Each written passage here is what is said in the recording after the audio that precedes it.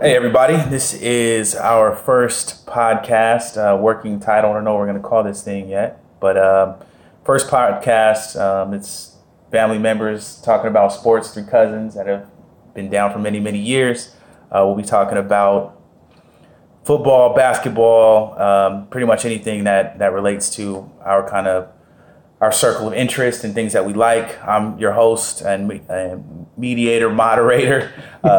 I'm Glenn Boyd, aka GB, Sacramento representative, kind of rep Morehouse, a little bit of everything. Your hosts, I say co-hosts and pundits, if you will. I got to my left, Jason Cooper, J Coop, aka Coop. If you want to introduce yourself. Jason Cooper. All right. My brother Brian Morey in front of me. Yeah, I guess I'm from Minnesota and Los Angeles. I get equal credit in both places. Okay, all right. A little street cred on both sides, in the snow and the sun. You feel me? So this is my first podcast. Don't know the name yet. We'll name it as we go. Today's episode, we're going to talk about it's football season starting tomorrow. So we're going to be talking about, actually started Thursday, but we got our first full slate of Sunday games starting tomorrow. So we're going to talk about football by divisions and predictions. We'll also talk about the Colin Kaepernick situation, as well as what our thoughts are on the rookie quarterbacks and their potential for the year and possibly career as well, and end off with the Lakers, as we're all Laker fans. So what we'll do is we'll start off with football by division, let's start in the NFC, because both you guys' teams are in the NFC. As part of the intro, can you sell your NFL affiliations, please? San Francisco 49ers for me. That's Jason Cooper. And the soon-to-be winning Minnesota Vikings. Tomorrow's a big day for both of us. Unfortunately, our teams play tomorrow, so one of us is going to have a loss. You didn't sound too confident. Yeah. So Jason's a San Francisco 49er fan. Brian's a Minnesota Viking fan. Me, Glenn Boyd, Oakland Raiders, soon-to-be Las Vegas Raiders fan. So let's start in the NFC because that's where your teams are. So we'll start off with the NFC East. So good deal. All right, I'll start it out. So the order that I have them in right now is Philadelphia, Dallas, Washington, and then the Giants. In my opinion, obviously you're going to take Philadelphia on top. They just won a Super Bowl. They haven't really shown any signs or reasons why their team is going to fall apart. So they're the class of that division, and they're the prohibitive favorite for the conference as well. I say that even knowing my team is part of it. Dallas obviously went through a little bit of turmoil last year, but I think they have a solid team. I don't think that they're going to be able to overcome Philadelphia this season, but I do think they'll be solid. Washington, I think that they have the right pieces. They've brought in a quarterback that simply performs. Unfortunately, Darius Geis went down, but I actually believe that Adrian Peterson has a little bit, at least enough in the tank to give a season. And the Giants, I don't care how many OBJs you have on that team, the line isn't very good. Saquon's a rookie, he might be able to do something. Evan Ingram's good, but Eli is not. And as a result, I just don't think they have enough to compete with the rest of those teams. Well, starting off this podcast, looks like we have a disagreement on how the division is going to turn out. Surprise. Surprise, exactly. So I have Philadelphia as well winning the division, just based from the talent perspective. They just have the most talent in the division, so I'm picking them to win. I'm not necessarily a Nick Foles fan. He's not a 16-game starter in my opinion. But once Carson Wentz comes back, hopefully he's back to the Carson Wentz that he was last year and be the class of that division, Philadelphia.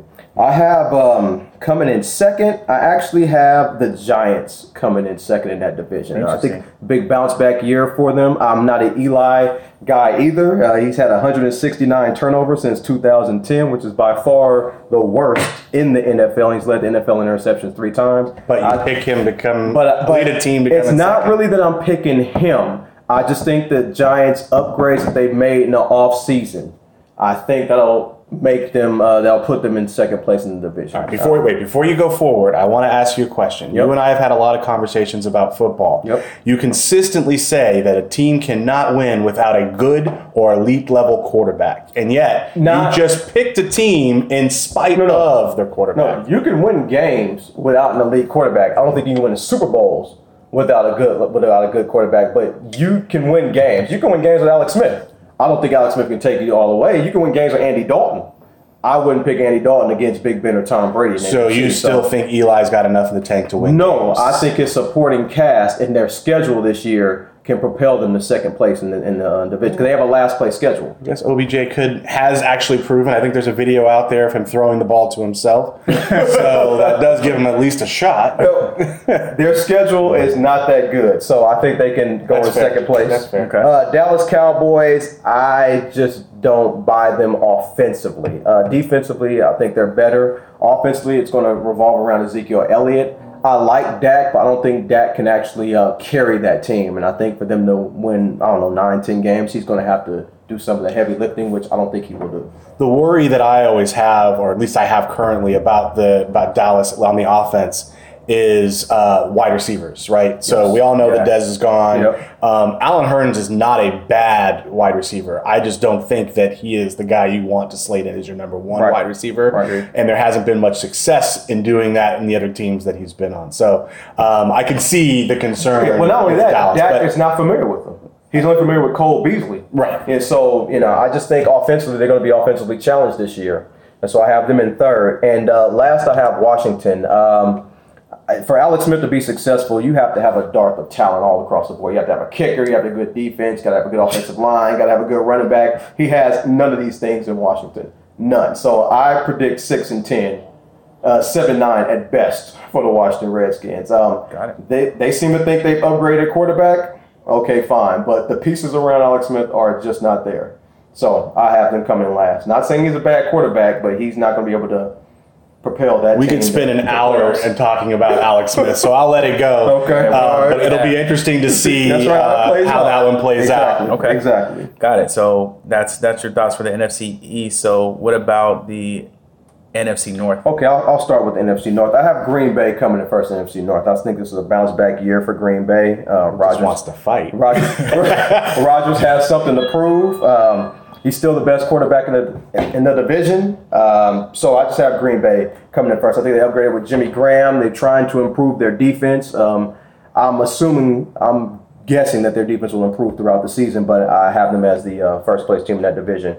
The only reason I have them in first place in that division and not Minnesota, have Minnesota coming in second, is because Minnesota has a new quarterback and a new offensive coordinator. And I don't remember any time where a first-year offensive coordinator and first-year new quarterback for a team has actually won a Super Bowl that same year. So I think it's going to be some challenges. We're not talking about the Super Bowl. You're talking about the division. Right, but I don't think they're going to win the division. I think it's going to be some growing pains between the two. Minnesota. For Minnesota, yeah. I've read that Kirk Cousins has a good rapport with Stephon Diggs, but he also needs to develop a good rapport with the other receivers as well. And so I just think I have Minnesota pulling back this year, maybe having 6 or 7 losses this year. And so I have them coming in second in division, but still making the playoffs. And I still believe they have the best talent in the NFL overall on the same team. But I just think it's going to be a transition. So if you think that the issue is growing pains for Minnesota, then I guess conceivably you can see them being a wild card addition to the playoffs that could do really well. Yes. I can see them getting better later. Okay. Yes, I can see them getting better later. Right. Third, I have Detroit. I'm sorry, I have Chicago coming in third. Even though I don't like Mitch Trubisky, I think he was well overdrafted. Seeing him in college, he did not impress me.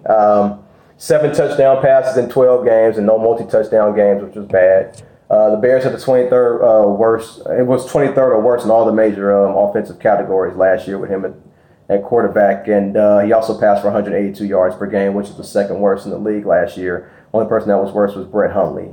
So I just think over time, I think the Bears would be more frustrated with Mitch Trubisky than satisfied with him. But the only reason I have him in third place is because of their talent. I think the Chicago Bears have the second best talent in the division behind Minnesota. They have talented players around them. Unfortunately, Mitch Trubisky's the quarterback. So they got a gift from Oakland Raiders as well. They just got Khalil Mack, but I thought that before they had Khalil Mack, so Khalil Mack just upgrades their talent. Last place I have Detroit. I like Matthew Stafford, though he's inconsistent, but they just can't seem to get their act together. From what I heard about Matt Patricia, the new head coach, the guy who was the defensive coordinator in New England, they don't believe he's going to work out. From what I've heard, they don't believe he's going to work out. So, and plus it's just Detroit. You just can't put your faith in them. Now, I think I heard a stat last year, but it was Matt Stafford, I think, against teams above 500. He's like 5 and something, 60 or 70. It was a really bad record against teams above 500. So I just don't trust Detroit. So that's how I had the division playing out. I think that's really interesting. There's a lot of what you said that I actually agree with. I don't know. I have similar but different results, but using a lot of the same logic. So I have Minnesota coming in first. I do think that talent ultimately will win over. They have too much of it. And watching the preseason games, I do see that Thielen and Cousins have a rapport, along with Diggs, along with Rudolph. You have Cook back. The line is improved, and that was a huge problem for them last year. And the defense is that defense. So they got gifts against Green Bay last year, though. No. Aaron Rodgers got hurt, I believe, the second quarter of the first game. In a game that they were already winning, which people seem to always forget. It wasn't like they had to come back after Rodgers was out there. It was the second quarter, or was it the first? Second quarter, okay. And in the second game, he obviously wasn't there, but that doesn't really matter.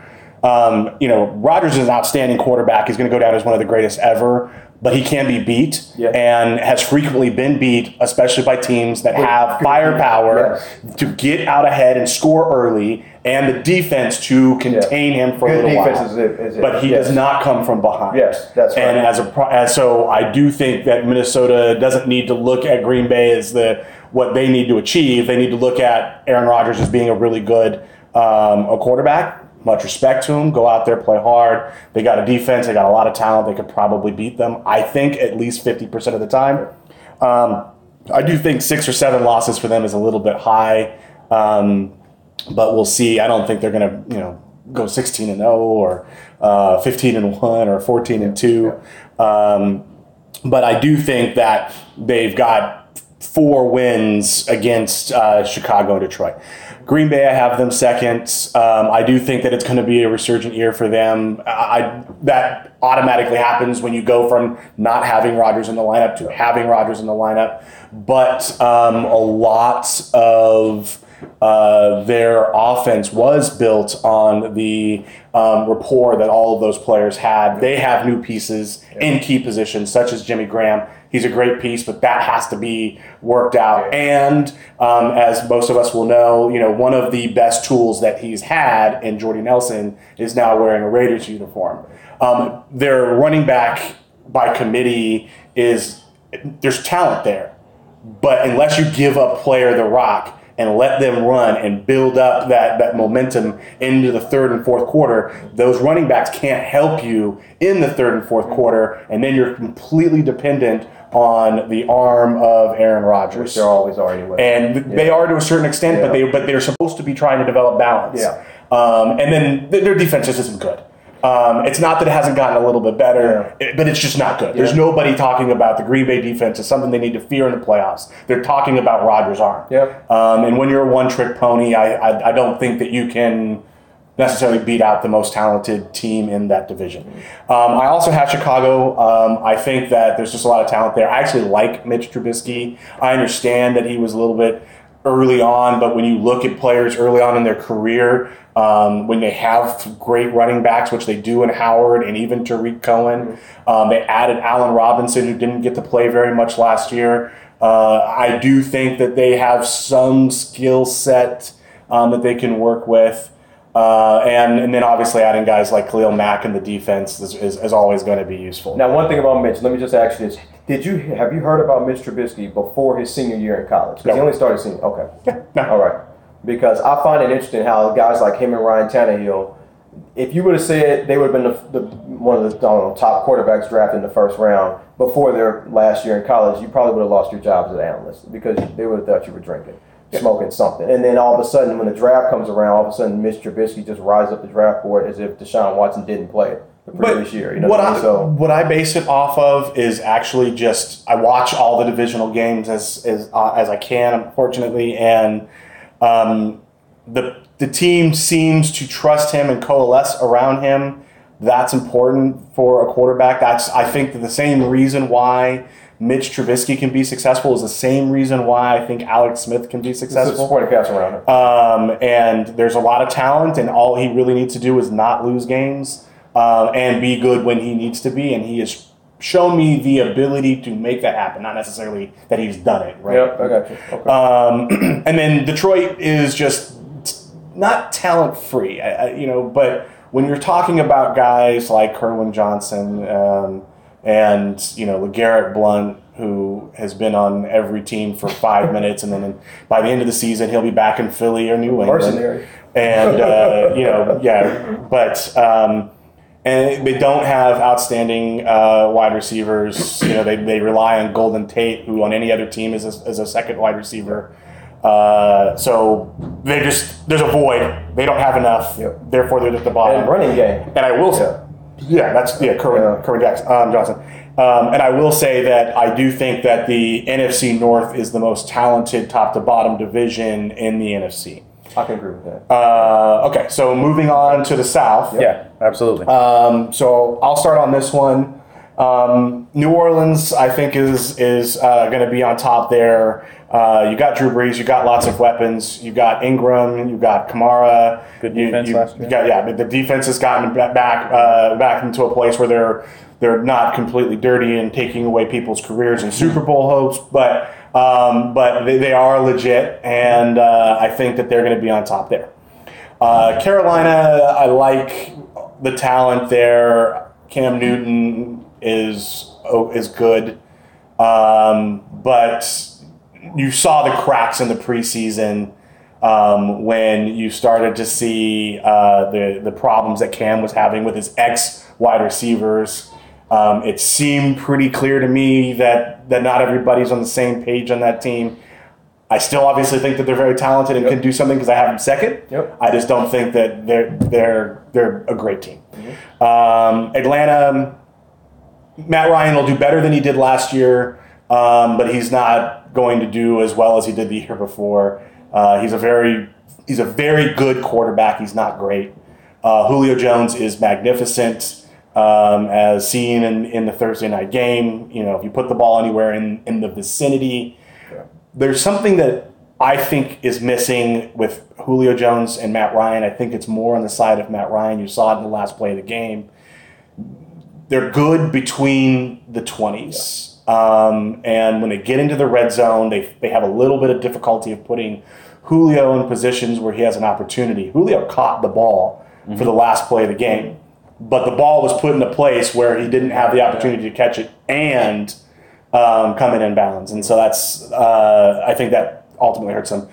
Tampa Bay, look, you're going to lose a few games because you have Winston out.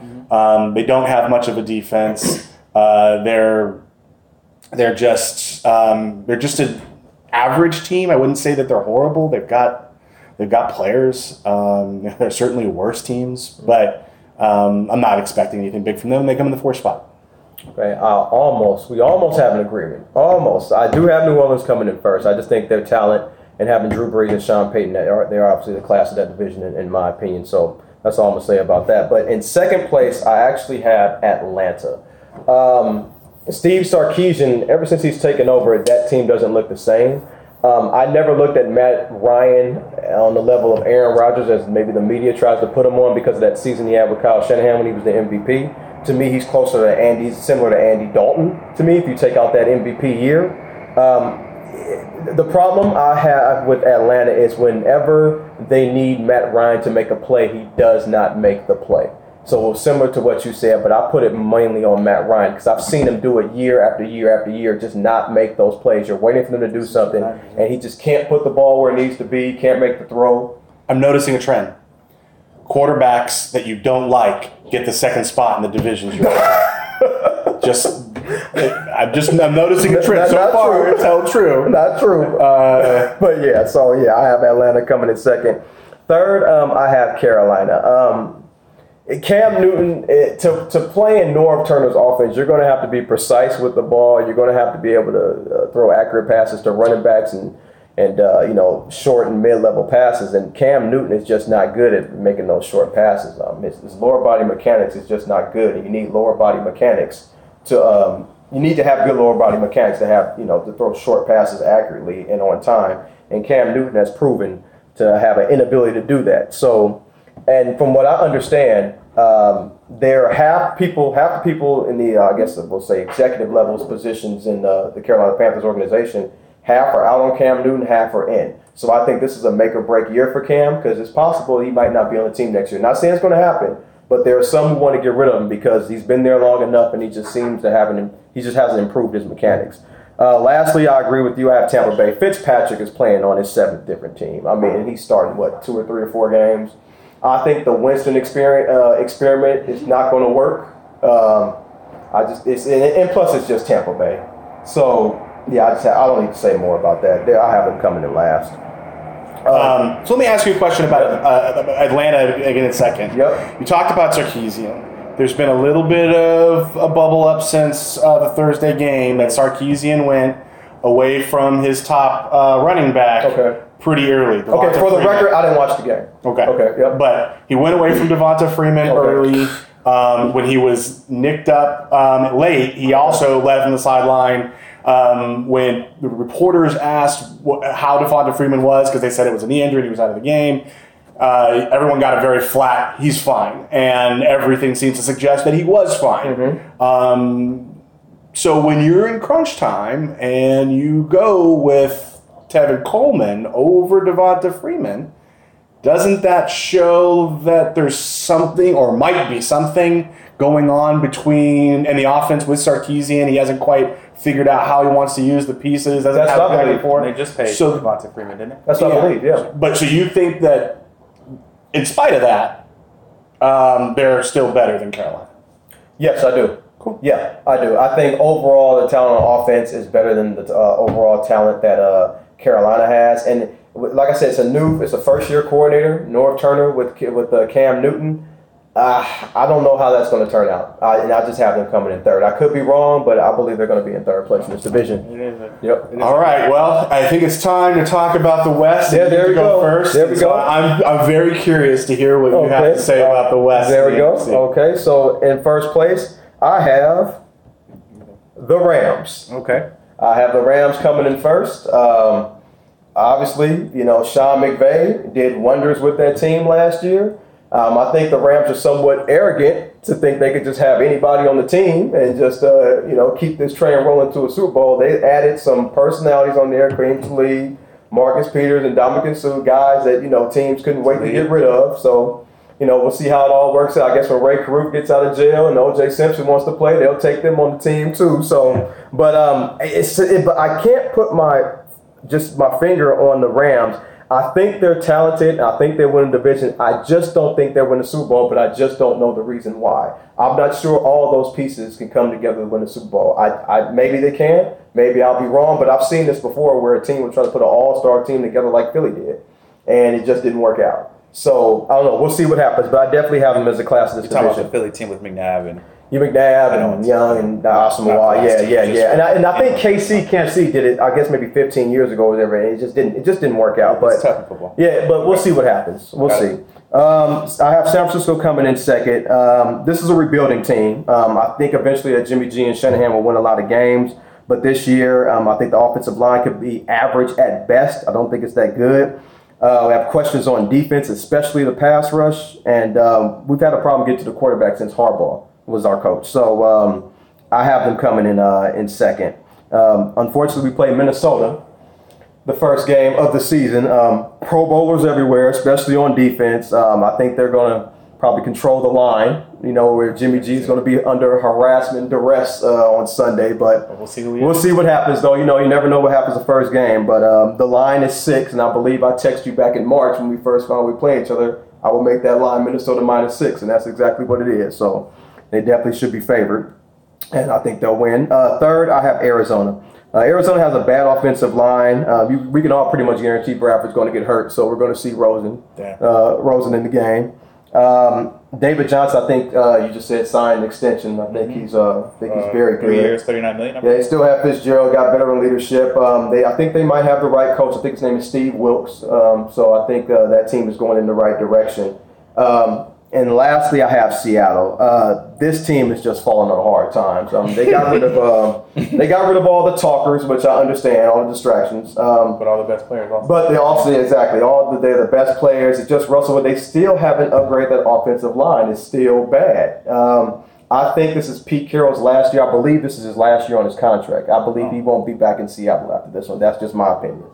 I just have them going. Forgive me, 5-11, 6-10. So let me ask you a question about what you just said about Carroll. Do you think he retires or goes back to college or finds another pro team? I think he sits out next year. 1 year, but I'm saying, is he retired or is he sitting out because they're not going to I don't see him going back to college. I can see him on TV. Okay. I think Pete will be on TV. I can see Fox Sports hiring Pete Carroll. Yeah, I think he's going after this year. It might be a mutual, resignation. I don't think he get fired. It might be a resignation. They'll let him, part ways. It might be a little too liberal for Fox, but that'll be interesting. But I think it'll be analyst. Yeah, I think it'll be analyst. Yep. We came so close, by the way, to agreeing on where things were going to. I was actually expecting that this would be the one where we line up out together. So I have the Los Angeles Rams first. There's just a ton of talent.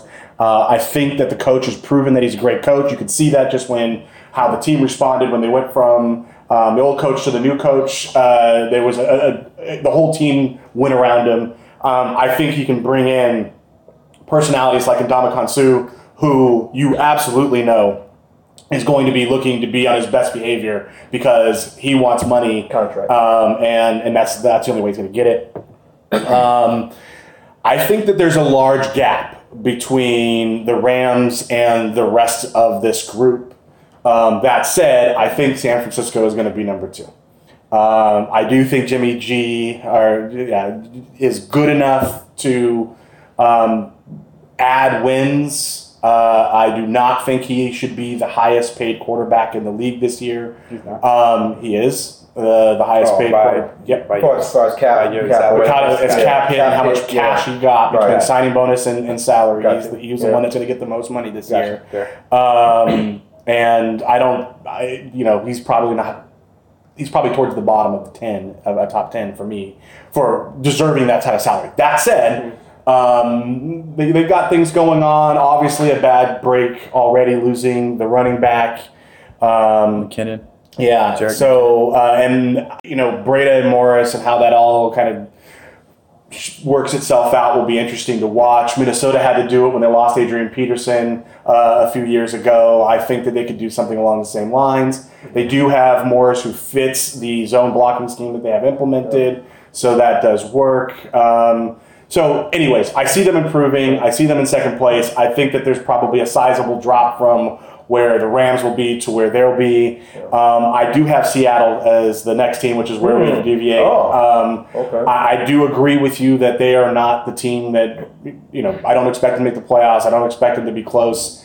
I don't expect them to look like the team that we've seen compete for playoffs, even slightly.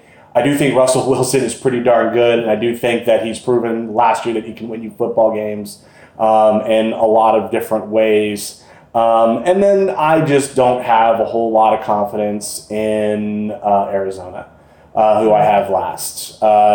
David Johnson's outstanding. I can't wait to see him back. As a fan, not as a fantasy owner, last year he killed me. I lost him in the first week. Those fortunes kind of went awry quickly. But I do want to see him get back. Fitz is always outstanding. I expect that he'll be good. And then if you talk to me about the rest of the team, I could probably name a few players, but there's nobody out there who stands out as a player that's going to make a huge difference. What do you have Seattle's record as, if you had to just predict the record? I'll go like 7-9. 7-9, okay.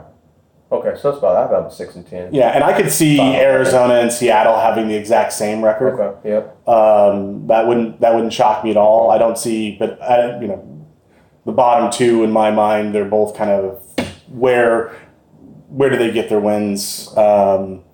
So anyways, I just don't. There's nothing about the West that really excites me outside of the Rams. I don't even necessarily think San Francisco's in a playoff, even though there's that. Yeah, I don't either. Yeah. Yeah, it's too tough. Now, let me ask you a question. So, for the 49ers actually to win games, since we don't have the talent, we're going to have to out schematic people. That's the only way we're going to win most games is out schematic people because we just don't have that kind of talent. But I want to ask you, how do you feel about Jared Goff? Because my personal opinion, if I had to rank all the starting quarterbacks, he's maybe number 22 on my list. He has I've problems. never gone to a list that goes that far down, so I don't know. I mean, he has problems throwing to his right, and I think Sean McVay, just from watching him, has set up the offense in order to give him success. Right. Give him defined reads to where he throws the ball, and I just think the offense is built around Todd Gurley. So but I think that if you and I could figure that out, the defenses could have figured it out last year, and they were still able to succeed in doing it. So there's no real reason to think that gravy train goes off.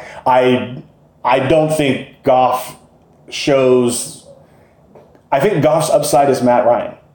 I think I believe that. Right. Yes. I think he's an incredibly talented quarterback who can be very good. Who can, and I think that's about where he gets in. That's not a bad place to be. And it'll be a very profitable place for him throughout his career. Absolutely. But we've talked about this offline. Gurley is the engine for that team. Yes. But I do think that their balance and the ability to throw and having Brandon Cooks is going to be enough to make them have a very good record. Brandon Cooks is an interesting guy because New Orleans just got rid of him. Went to New England just got rid of him now. But I think New Orleans has proven that for the skill players, they just don't spend money. Yeah, and you could put anything. And Jimmy Graham, they let go. Same thing. They don't play the outside guys. Yeah, anyone around Drew Brees. And I think they have that exact feeling, which Clint just said. You can put anybody around Drew Brees, and they're going to be pretty good. I think New Orleans is also kind of figured out that the end is probably closer to coming than not. Got that and I really hope that Bridgewater gets a long-term opportunity to be part of that team. So they will need skill and talent players. But anyways, so we're on. So that's the NFC. So we stopped on the NFC West. So why don't we just go back around, starting with the AFC West? All right. So what do you guys think? Go ahead, Brian. You start. My team's division. That's right. Your team. I know you both have the Raiders winning the division and the Super Bowl. So we could just stop. So okay. Don't break his heart. It's not going to be. I'm realistic. Los Angeles Chargers, I have them coming in first. I think that they have a talented enough defense. They have Rivers, who's always going to throw for 300 and some odd yards. Melvin Gordon is real when he is healthy. He can run between the tackles. And he's a tough runner. He gets you tough yards. That's important, especially when you want to bring people in, you run into the middle and get those yards. Yep. Bring the linebackers in, and then when you have someone as talented as Rivers with anybody, it's unfortunate that they lost the tight end and had to bring back Gates. Yeah. But if you give one-on-one coverage with a talented quarterback, he'll build space and you'll get yardage. So they're my team at the top of that. Kansas City. It'll be interesting to see what they do with the quarterback, but Tyreek Hill and Hunt are real, and they're very talented. So I fully, by the way, expect that Kansas City's number 2 on your list because I know you don't like Mahomes, and that's exactly where all the quarterbacks you don't like go. Next on the list, I have Oakland. Oakland, they're just trying to figure things out. I don't think what Gruden has done this year was even meant to be competitive. I think a third place finish would actually be perfectly fine with them. To some extent, I think we talked about this, Gruden may very well be mortgaging this year for the success of 2 to 3 years down the line. You could possibly see that with the Khalil Mack trade. I think you and I have both read and heard the same thing, that they're cash poor. And so there might be a certain element of putting off any big checks until they get to Vegas. So this year is just a year they're going to pass through and hope that it gets them to some success in like 2 or 3 years. And then Denver, Case Keenum was really good for the Minnesota Vikings. He will always be a average quarterback who can not lose you games, but they just don't. Him and Demaryius Thomas do not equal any type of real aspirations. I don't have anything bad to say about them. I think Freeman might be a legit running back. I think there's obviously a lot of talent on the defense, but the reality is that they aren't going to be able to find ways to win a lot of games because they don't have any of that sizzle. And so that's where I come out. Okay. Wow. Still don't have agreement on any divisions yet. Yeah. So it's going to be fun at the end of the season. So I have the LA Chargers coming in first, like you do. I just think Phillip Rivers is a Hall of Fame quarterback. I have him better than Eli Manning personally. I just think he's that good. I agree with the Eli statement, not necessarily the Hall of Fame, but he's going to have Hall of Fame numbers. So I understand. Yeah, so Phillip Rivers, I think the defense is going to probably play a little bit better than they did last year. The only thing about Toronto, I think they're slow starters. If they could just come out the gate and just play like that coming out the gate instead of towards the middle of the end of the season, I think they'll be fine. And I think they're a legitimate Super Bowl threat. I would not be surprised if they went to the Super Bowl. I would not be surprised. That's a big statement. If they came out the AFC. Yep, so I like Chargers. Number 2, Kansas City. I'm interested in seeing Pat Mahomes play. I saw him gunsling it all in college. I think they went 5-7 the previous years. 5-7 his last year in college or something like that. So I'm interested to seeing him play. He has a cannon, as we all know, but I think he also has the ability to throw 4 touchdowns in one game, but also 3 and 4 picks in one game as well. So I'm very interested to see how he does, especially since they got Alex Smith out of there. And gave the reins to Mahomes. I love their talent on offense. I love Kansas City's talent on offense, and the only reason I'm picking San Diego over Kansas City is because Kansas City's starting a rookie quarterback. That's pretty much the only reason. But I love their team. Third, I have Denver. Got to give Johnny Elway credit for cutting Paxton Lynch. That guy I don't know what he saw in him. I saw Paxton Lynch play in college. Don't know how he was a first-round pick, but that's another conversation for another day. Case Keenum, he's a backup starting for a NFL team. That's how I look at him. I always look at him as a backup. I've always seen him as a backup. So the way you see it, 2 of the best teams last year were led by backup quarterbacks. Yes, in Minnesota he had great personnel and an offense coordinator, but his throwing limitations showed against Philadelphia, and Minnesota has better overall talent than Philadelphia. And also, Case Keenum was 9-15 as a starter before the 2017 season. But I think that the personnel and what Denver has going on, and less turmoil, I wouldn't say turmoil, I would say as far as personnel is concerned, they're used to playing with each other, so I have them in third over Oakland. I don't know what Gruden is doing. I have no idea. The draft that they just had, I think he drafted 2 offensive linemen with his first 3 or 4 picks, and they already have a good offensive line. They just cut Martavis Bryant. They give up a 3rd-round pick for him. From what I heard from Donald Penner, one of the guys, they said that he's showing old videos from the 70s in practice. I just don't get what Gruden is doing. He's been out the game for 10 years, and I don't think you can be out anything for 10 years and then come back and be on the top of your game. I just don't see it. Maybe Gruden eventually works out, but from what he did when he left Tampa Bay, he had a couple winning seasons after the Super Bowl, went 9-7 and losing seasons after that, got fired at 4-12. So I think he's always been overrated as a coach. As far as I'm concerned, yes, he has a Super Bowl, but he knew all the personnel, all the players, Raiders, that's been documented, whatever. But I just don't. I think if McKenzie was actually in charge, which he is the GM, but I don't think he's in charge. I think Gruden is in charge from all the things that are going on. I don't think McKenzie would have let Khalil Mack go. I couldn't see that happening. Gruden just let him walk. I don't know if it was financial. I don't know the reasons why. I really don't. But I just think Raiders probably should have kept Khalil Mack for the morale of the team. But that's neither here or there. We'll see what happens when they go to Vegas. But let me ask you a question. If you say that they should have kept Khalil Mack for the morale of the team, but you say that the team stinks, what difference does it make? Well, here's the thing. Because other players might see, well, these guys are not going to pay us. I mean, we can do all we can. We can be Pro Bowlers. We can be whatever, first team, all AP team, whatever. And they're not even going to pay us. They're going to just let us walk. I think that's a bad sign. I think you should pay. If you draft a player and develop him, I think you should pay him. Who's the player on the Raiders that you're worried might walk as a result of this? Carr's got a Carr's still there.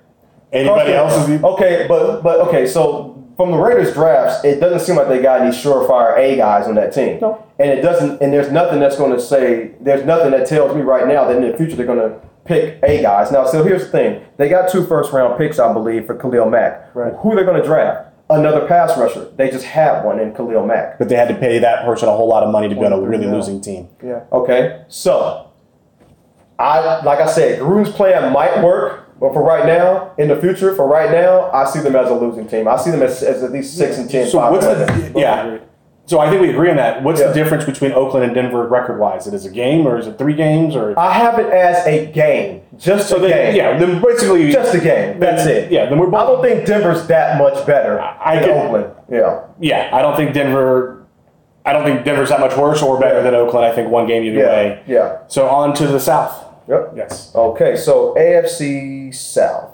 I have now, hopefully we match up here, but maybe not the way things are going. So I have Pittsburgh. Pittsburgh is the grandfather of the division. They're the successful granddad. They skipped to the North. Oh, I'm so sorry. AFC South. I'm so sorry. I have Houston. Deshaun Watson coming back. I'm just a believer in Deshaun Watson. I'm sorry. I saw him play 2 games against Alabama. Nick Saban couldn't stop him both times. If this guy just doesn't get, he can play a little reckless at times. He has some interceptions, whatever, against Seattle and New England. He had those 5 interceptions against both of those teams. But he doesn't play scared. I just think he's a good quarterback, or could be a good quarterback. I'm not saying he's going to be great, but I think he can be a good quarterback. And I have Houston, especially on the defensive side, and with him having Bill O'Brien as his coach and DeAndre Hopkins as wide receiver, I just have them coming in first in the division. And Jacksonville caught a break because Andrew Luck was out and Deshaun Watson was out last year. So I have Houston coming in first. Second, I have Indianapolis. I'm just a believer in Andrew Luck. I'm hoping, now this is contingent that I think right now he's 100% healthy. That's how I'm making this pick. I'm not making this pick thinking he's 50% or 80% or has limitations. I'm making this pick thinking that he has full strength. He's 100%. Can make all the throws he made 2 years ago. It's going to take him maybe a few games to get acclimated because he was out all last season. But I believe in Andrew Luck, and he was beating Jacksonville and all these other teams when he was playing. So having Indianapolis coming in second. Third, I have Jacksonville. I definitely have Jacksonville pulling back. I'm just not a Blake Bortles believer. He's better than what he used to be, but he's still not good. He had the ball and the lead against New England in the playoff game last year, and then they took a knee, so the team doesn't really believe in him as well because they had a couple timeouts, and I believe 58, 59 seconds on the clock in that first half. Bortles also had 62 games. He's played 62 games and has 88 turnovers, so that's not good. If it was me, I would have gotten rid of him a long time ago. Actually last year, as a matter of fact, got another quarterback, but they decided to roll with him. I'm not a Blake Bortles guy. I just think he's a detriment to that team. I have them coming in third and pulling back this year. And I have Tennessee coming in last. I'm not a Mariota believer as well. I don't like nonverbal quarterbacks, and he's definitely one of them. He's 20-22 as a starting quarterback, and he threw more picks last year than touchdowns. Yeah, they got lucky against Kansas City in the playoffs, but who hasn't beaten Kansas City in the playoffs with Alex Smith quarterback? And I think Andrew Luck came back from a 3-4 touchdown deficit to beat Alex Smith. So things are constantly changing in Tennessee to try to fix Mariota, and the reason why they're trying to fix him is because he's broken, which is not a good sign. And I just Tennessee's person, I just don't know what direction they're going with their coaching. I don't think they have an identity, and I just don't buy Tennessee, so I have them coming in last. So I think we don't match up at any one spot, which is really hard to do in 4-team division. Yeah. I will say that this is my pick for the most talented division in the AFC from top to bottom. So there's a much smaller gap between the very good teams and the good teams. So I'll start with Jacksonville as my team on the top. I just believe in their defense. I think they have an outstanding defense. I think they have an offense that can obviously worked pretty well and proved last year that they can do some things. I have Houston coming in second. I have Houston coming in second because Deshaun Watson's back. I do think that they're going to be very good. They have a lot of talent. Lamar Miller is back. They have DeAndre Hopkins. They have a very, very talented quarterback in Deshaun Watson. And I think that Houston or Jacksonville will be within a game. And I picked Jacksonville over Houston in that. I do like Mariota. I think Mariota is very good. I think Tennessee. Derrick Henry is also very good. I think that overall it's a very solid team, and so I have Tennessee coming in third, and then I have Indianapolis coming in last, and it has absolutely nothing to do with luck. He may be healthy. He looked awful in the preseason, but that's kind of getting acclimated. But he did not look unhealthy. I think Doyle is real at the tight end position. I think T.Y. Hilton's always been legit. I don't know what they're trying to do at running back, but I'll take the fantasy points from Marlon Mack.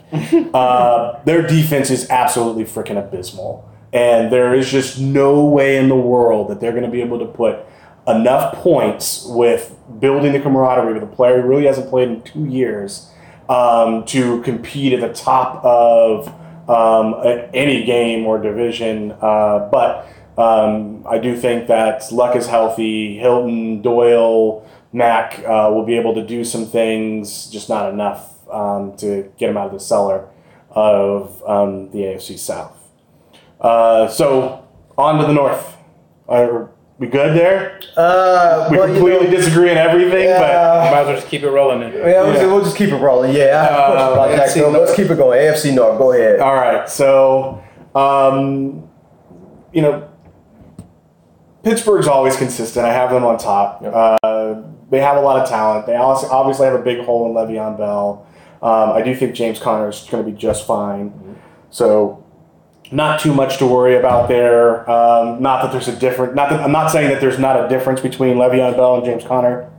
I'm saying that the style of offense that they run doesn't need Le'Veon Bell to do what he does to be successful. It may take a couple more plays. It may be longer, but having people who can run up the middle and get hard yards and run often is what makes that offense successful, and they can do that with James Conner just as easily as they can do it with Le'Veon Bell. Le'Veon Bell is just better at it. Yep. So I still think that they'll be on top, whether that is one game or whether Le'Veon Bell's gone for one game or all the way till the 11th week, which we all know he'll come back because he wants to be a free agent. Yep. Baltimore, I'm not a Flacco fan. I will be talking about this maybe later in the podcast. I think Jackson is a playmaker. I think Jackson actually has the playmaking skills that Colin Kaepernick has shown in the past. I think he's also the same passer that Colin Kaepernick was, but I do think he has the ability to get better. Anyways, Baltimore's second, Alex Collins. I think a lot of it just has to do with the rest of the team sucking. Cincinnati is a perfect example of that. Outside of AJ Green, who cares? And that just gets them the third spot because Cleveland's in the division, and they haven't shown any promise with Nick Chubb. They're still using their other running backs ahead of him. They're using Tyrod Taylor, who I actually really like. And I also like Gordon, and Landry.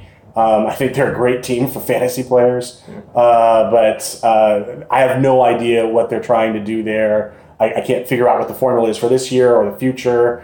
They know that they're not going to be in the playoffs. They know that they're not going to win. So why hold the Baker Mayfield experiment up so that they can realize that that's not going to work either, in my opinion. So that's how that lays out for me. I just, Pittsburgh and Baltimore are consistent. They are basically a two-team division, in my opinion. The other two teams suck. Guess what we have, Glenn? It sounds like we might have an agreement. We have an agreement. Yes, it had to happen. And if there's any one, like I said, it's a two-team division. Yeah. That's right. So as I stated earlier, when I jumped the gun, I have Pittsburgh. They have the lead offensive talent, and I have him as the grandfather of this division, the successful grandfather in this division. I don't like that under Tomlin, they're two different teams, home and away. They play down to their competition, but overall they're successful as a team and as a franchise. In second place, I have Baltimore. I look at them as the son of Pittsburgh. They're not as successful as the granddad, but they've had some successes, and they're generally well run. I think they overdrafted for Lamar Jackson, but we will get into that later in the podcast. And third, I have Cincinnati, which is the successful son of Baltimore. They can't seem to get over the hump, aka playoff wins, because they aren't as smart as their dad or grandfather, but they can make a decent living and take care of themselves. They're okay. And lastly, I have Cleveland, which is the very less successful son of Baltimore. They just can't get out their own way. They constantly make bad decisions. They had the first and fourth picks in the draft and blew it. They could have had Darnold. They got Mayfield. They could have had Chubb. They chose Denzel Ward, who I think Greg Williams just called stupid the other day. They made a stupid decision or something like that. So Cleveland, they're the son that either has a drug problem, alcohol problem, in and out of jail, despite the resources they have in life. Cleveland Browns have had 58 draft picks from 2012 to 2017 and started over 25 quarterbacks since 1999, which is just not good. The fact that Tyrod Taylor is starting for them is just laughable to me. The number one pick in the draft couldn't beat him out. I just think that's just not good. To me, Baker Mayfield, even from college, he just looks small compared to other college players. I don't think he'll work in Cleveland. He might win a few games, but I don't think he'll get him over the hump or anything. And from what I understand, the competition with him and Taylor just wasn't close. Taylor just outright beat him out. People all like to bring up the fact that he got the Bills to the playoffs, but I mean, it's because San Diego didn't have a kicker. Watson was out, Luck was hurt, the Ravens choked. Injuries and dysfunction in the AFC. I think that's what helped the Bills get into the playoffs last year. And from the 3 seasons that Tyrod Taylor was a starter, he's never thrown 20 touchdowns in a season. He's averaged 202 yards passing per game since 2015, which is not good. But I do believe he's a good leader for a dysfunctional team. So I think he's the right choice for starting quarterback for Cleveland. Got it. Yeah, okay. So AFC East, go. Oh, I'll go first. Right. I'm going to make this one quick. Yep. This division just sucks from middle to bottom. Yep. So it's Patriots, Miami, New York Jets, Buffalo. The Jets and Buffalo are both going to just be abysmal, in my opinion. Darnold, I put ahead of Buffalo because they're not using Nathan Peterman as their quarterback. And so I think Darnold will show some progress. Miami will be a little bit better than those two teams in my estimation. Again, don't care much. And the Patriots are going to get another bye week for half the season until they go into the playoffs and start playing real football. Yep. I have the division coming down the same way. I do have New England having maybe about 6 losses this year. I just don't think their defense is that good. I'm not sure who they lose to when they get 6 for free. Right. Yeah. Well, that's true. But I do have them 6 losses. They made 14 wide receiver transactions since the Super Bowl, which is not good. They're still trying to figure that out. They only have one good but not great defensive player. That's Hightower. And they're the class of division. They pretty much don't have to worry about anybody. So I have them coming in first. Miami, I have them coming in second. Ryan Tannehill is a big guy without a strong arm. He doesn't throw the ball downfield. But I've always looked at Miami as being a mismanaged team. They got rid of Landry. They got rid of Sue. They got rid of Ajay, which I understand. They want to make the locker room better, but I don't think it's going to help. I think it's the rock. If you're getting rid of those players and they're all having success where they go, maybe it's them. Yeah, maybe it's Miami. Exactly. It wouldn't surprise me at all. Third, I have the Jets coming in third. For one of the reasons you stated, Peterman isn't starting for them. But I would have them above the Dolphins, but the Jets are starting a rookie quarterback, and they have a bad offensive line, and bottom third in the league playmakers. If Teddy Bridgewater is probably starting for them, I'd probably put him in second. But they got rid of Bridgewater. Darnold starting. I think he's going to have an up and down season. He's going to have some ups, some downs, but I have him coming in third. And lastly, I have Buffalo. I mean, how bad is Josh Allen if he can't start over Nathan Peterman? I mean, I can't say much about Buffalo. They're just being last. They're going to have problems all year. Got it. Okay. So actually, I want to switch up the order, and that's a perfect segue. Where we're going from now, we talked about the rookie quarterbacks for each team. Let's talk about the rookie quarterbacks now. Okay. Then we can shift to the veteran quarterback and then end with the Los Angeles Lakers. So all right, let's start with the quarterback. I believe the rookie quarterbacks, we were going to do this based on their draft order. Yeah. So we'll get your thoughts on Baker Mayfield for the Cleveland Browns. What do you think? How do you think this season plays out for him? If he even plays, he may not, as well as, career may be tough, but next few years, just kind of your idea. Yeah, I'll start. Then Brian chime in. Baker Mayfield, I think he has some talent. He can play in the NFL.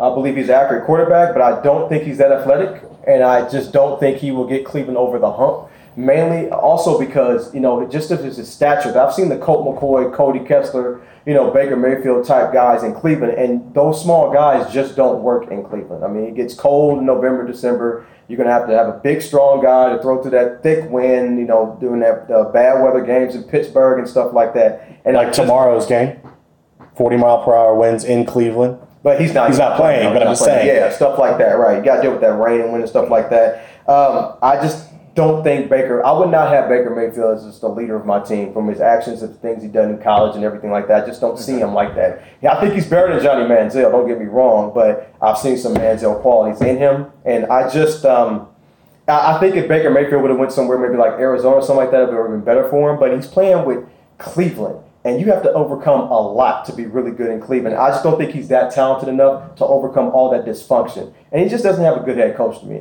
Hugh Jackson, to me, just can't coach. I've said that since he was with the Raiders. I just don't buy his play calling, what he's doing. You have assistant coaches like Todd Haley and Greg Williams going to the media talking and just saying a bunch of stuff. I don't think they even respect Hugh Jackson personally. That's just my personal opinion. I don't have any insight on that. I also don't think they respect Hugh Jackson. I just don't think he's the right man for that job. But I do think that he will start, I would say, by week 6. You don't draft the number 1 quarterback to sit him all year. He's going to play. And the owner, Haslam, who is a big booster from Tennessee, Tennessee's main booster, Tennessee Volunteers, he's very impulsive. He's going to want to see him play. Now, when he's going to play this year. How he's going to do, they won't win many games, but he's going to play. So I put Cleveland at the bottom. I think that they suck. There's a certain thing about Tyrod Taylor. He has made the playoffs. He plays very well. He plays smart. They do have a lot of talent. And if a whole bunch of things go the right way, right? Landry plays to the level that he can. Gordon plays back at some percentage of the level that he played at a couple years ago. They figure out what they're doing on running back. The team could win a few games. Who's going to play calling? Doesn't matter. I'm not talking about play call. I'm talking about just things going the right way. Okay. They could win. I do believe Mayfield will get on the field at some point in time. I do believe that'll be whatever they've decided that the season is over. Mayfield sucks, in my opinion. I understand he won a bunch of games. There's a lot of quarterbacks who've won a bunch of games who have not performed in the NFL. The top of drafts is littered with them. I think Mayfield's going to be one of those guys. He's more than welcome to prove me wrong there. But there's nothing about him that seems like he's special. Yes, I agree. He is just somebody who has a personality that sold people on him as a leader. Yep. I don't think running around and saying a bunch of stupid stuff, which he did in college, makes you a leader. Yep. I just think it makes you a college student. Yep. So that's him. And just to add to a point, if you draft a quarterback number 1, it has to be something special about him. I can see why Cam was drafted number 1. 6'6", 250, huge arm. I mean, you can see that. Andrew Luck, intelligent, smarts, calling his own plays in college. I get why he's drafted number 1. But when you get a guy like Baker Mayfield and you watch him play in the Big 12 in a conference that nobody plays defense, I just don't see why he was drafted number 1. There's nothing somebody can do to sell me on that one. So I definitely agree. So next up is Darnold. Darnold's next, yep. And I think Darnold's good. I don't think he's great. I don't think anybody from this class is great. Mm-hmm. I don't think I would be willing to say that if we did a podcast in 15 years, we're not talking about any of these people as Hall of Famers. Mm-hmm. That said, I do think Darnold probably has the best opportunity this year to have some success. I do think that he is the most ready quarterback right now to play in the NFL in actual games. And I do think that the wide receivers they have there are decent, Robbie Anderson being an example. So I think he'll have some success. I would say that at the end of the year, if you look back at all 5 of these guys, Darnold's be the one that will say had the best year. Whether that means he's going to have the best career, I don't know, but having had the best year. He gets to start from the beginning of the season. Yep. that's a plus. I agree with everything you just said, except on the personnel of the Jets. I just don't think they're very good. And that offensive line is bad, so it wouldn't surprise me if Aaron Darnold is out a couple games this year. And but also, very underrated. It's not Rosen, though, who sits out games pretending to be hurt. But one thing I think that a lot of people fail to forget is McCown on that team. McCown could have been a quarterback coach in the NFL. He turned down the opportunity. Yeah. McCown is like Schaub helped Derek Carr. McCown is really helping Sam Darnold a lot, which I think is very advantageous at this point in Sam Darnold's career. So I agree with everything you said on Sam Darnold. Yep. Who's up next? The next pick was Rosen. Yeah. Okay. Well, I'll start on Rosen. Yeah. I like Rosen, but to me, he is brittle. That's just my personal opinion. And Arizona's offensive line is not good. I expect Sam Bradford to be out and Rosen to get in. I believe that Rosen is an intelligent quarterback. He can make all the throws. He knows the game. But the NFL will be an adjustment for him because, of course, it's much faster. But if he does not get hurt, it wouldn't surprise me if he's the best quarterback in this draft if he does not get hurt. I think Rosen is that good. The only problem is I think he will get hurt, and I think he will get hurt this year. But I think overall, from quarterback traits, I don't think he's ready to play right now. I believe that Darnold is. But I think eventually, over time, Rosen should be the best quarterback out of this draft. But it wouldn't surprise me if Darnold is. But my pick right now is just Rosen. So I don't know if Josh Rosen is brittle because half the time he was hurt, it was speculated that he wasn't and just didn't want to play because UCLA sucked. Okay. And he didn't want to hurt his draft. That could be true. So I don't know if he's brittle, right. But I do think that his opportunity to play comes if Sam Bradford gets hurt.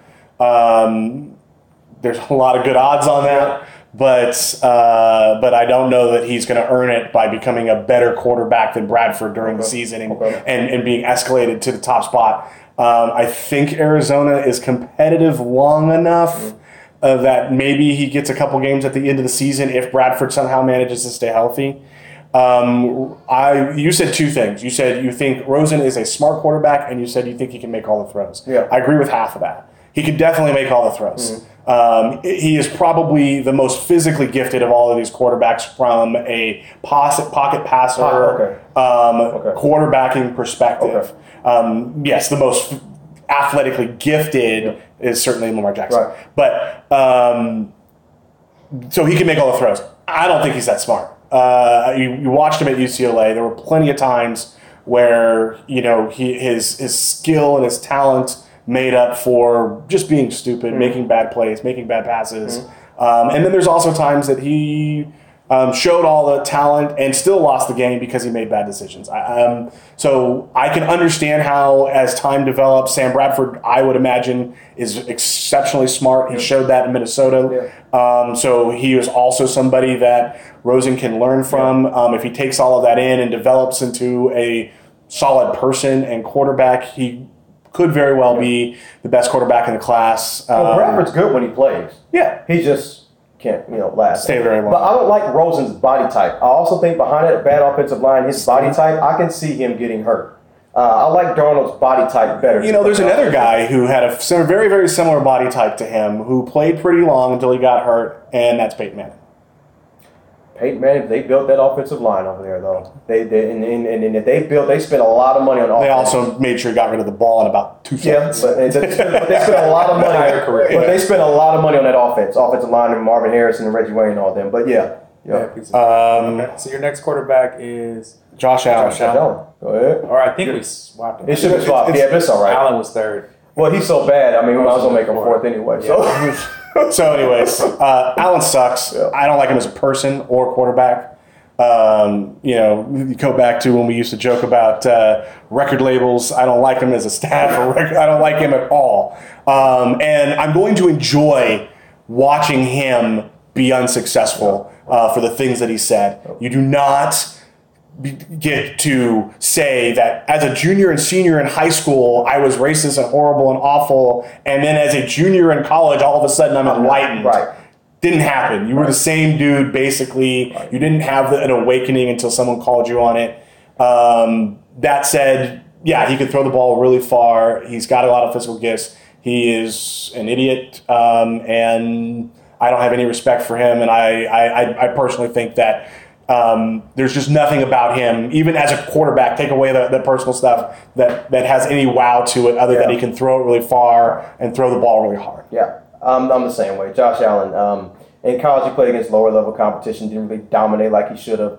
The 2 games he played against somewhat better competition, he was absolutely awful. Yes, absolutely, just abysmal. What games were those? I forgot. It was 2. I forgot those teams. He's just so bad. I didn't bother even researching the team. No worries. Yeah, it's just Buffalo overdrafted, just like they paid Ryan Fitzpatrick after 4 games. They just, fall in love with somebody too quickly and want to marry him, get in bed with him or whatever. And they got Josh Allen thinking he's the future, and he's not going to be the future. It's just not going to work out. Got it. Yeah. Okay. And last but not least, Lamar Jackson was the last. Lamar Jackson, a guy who I have bet against plenty of times in college against good defenses because he's just not a thrower. He's a running quarterback similar to Kaepernick, but I think his ceiling is higher than Colin Kaepernick, to be perfectly honest with you. I want Lamar Jackson to succeed, but he has to learn how to throw. And if you watch him in the preseason, whenever he got a little bit of pressure, his first inclination is to always run. Okay, and he's going to have to learn to stay in the pocket and make passes. To me, he's a project, not a prospect. That's why I wouldn't have drafted him in the first round. I would have taken him in the 3rd round. I've had no problem taking the 3rd and 4th round and developing him. He might get an opportunity to play depending on how Flacco does this year, who I'm not in love with. I don't think he's a good quarterback at all. Well, I wouldn't say good quarterback at all, but I think he's below average. I would say he's below average. Lamar Jackson, though, he really, if he wants to be successful in the NFL, he's going to have to not rely on his gifts as a runner, and he's going to have to really work on being a thrower and an accurate passer, which is very hard to do because when you have those gifts, you automatically use them. But I'm hoping that he's successful. I'm just not that optimistic because when he played against LSU, that was the game I bet the most money on in any game that year because LSU has NFL players on that team playing defense. Not saying the whole team is going to NFL, but they had some players on there, and he just did not look good at all. It was just bad. The players were laughing. It was just bad. And so if he's going to face higher competition like that in the NFL, he's going to have to improve as an accurate passer, and I'm not sure if he can do it or not. I mostly agree with you. I think Lamar Jackson is, when I use the Colin Kaepernick description, it's because, as you just said, his inclination is to use his physical gifts, run the outside, make plays that way. But I do think he has a much higher upside. In part, he's in the league starting his career and can still become a solid or better passer.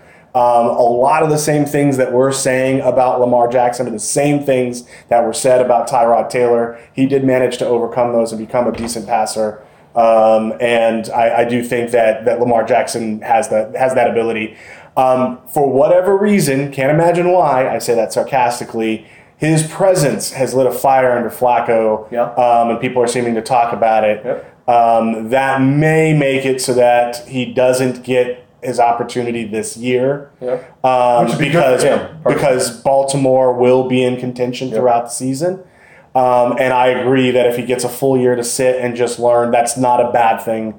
I don't believe that just because someone gets drafted in the 1st round, especially quarterbacks, in his case, at the end of it, that they need to play in the 1st year in order to prove their value. Yep. I mean, Baker Mayfield needs to play. Lamar Jackson doesn't. Yeah. And so I like Lamar Jackson. I think that no matter what, you're going to have a Alex Smith Mahomes type situation where towards the end of the season you're going to hear about why they haven't started playing him. And I think Flacco is gone at the end of the year one way or the other. It's just too much money to spend on somebody when you got a guy like Jackson in the backfield. And I think it shows a sign when they kept Robert Griffin as a number 2 quarterback.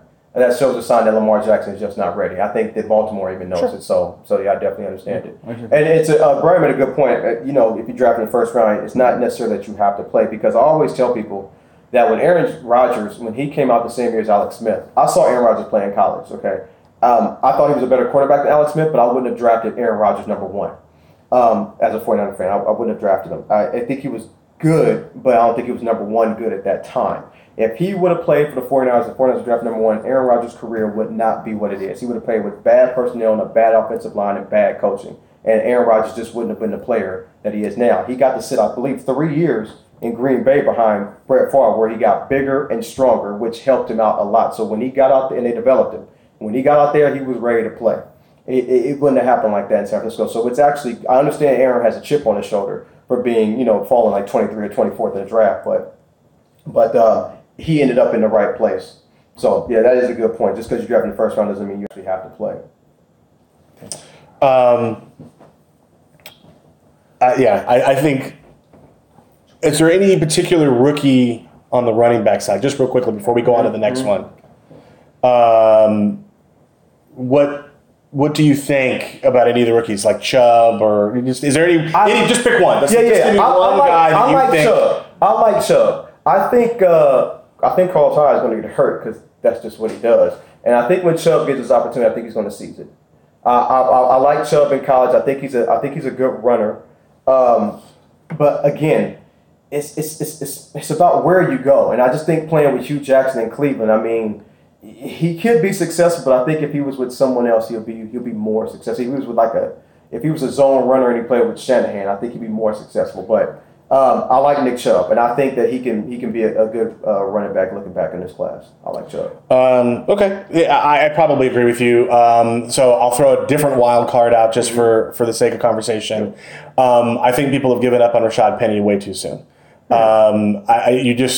I don't, like the saying goes, you do not break the NCAA record for yardage. There's been a lot of really good running backs, Bo Jackson, Tomlinson. There's been a lot of running backs out there. And he owns the record for the most yardage. Go ahead. Didn't Ron Dane own the yards at one point? Yeah. Ron Dane? Yeah, that's fine. But he was never that good, though. That's not true. In the pro. That's not true. His career was pretty short. It was very short. Yeah. But I think people have given up on Rashad Penny, and they kind of use the what was it, Tedford, the offense where they just kind of run the ball. They do. They can't pass. Yeah. But you can put a guy in a basketball gym with a ball and nobody there, and he still won't come out and be able to get a lot of points. The same thing it can be said for what Rashad Penny did.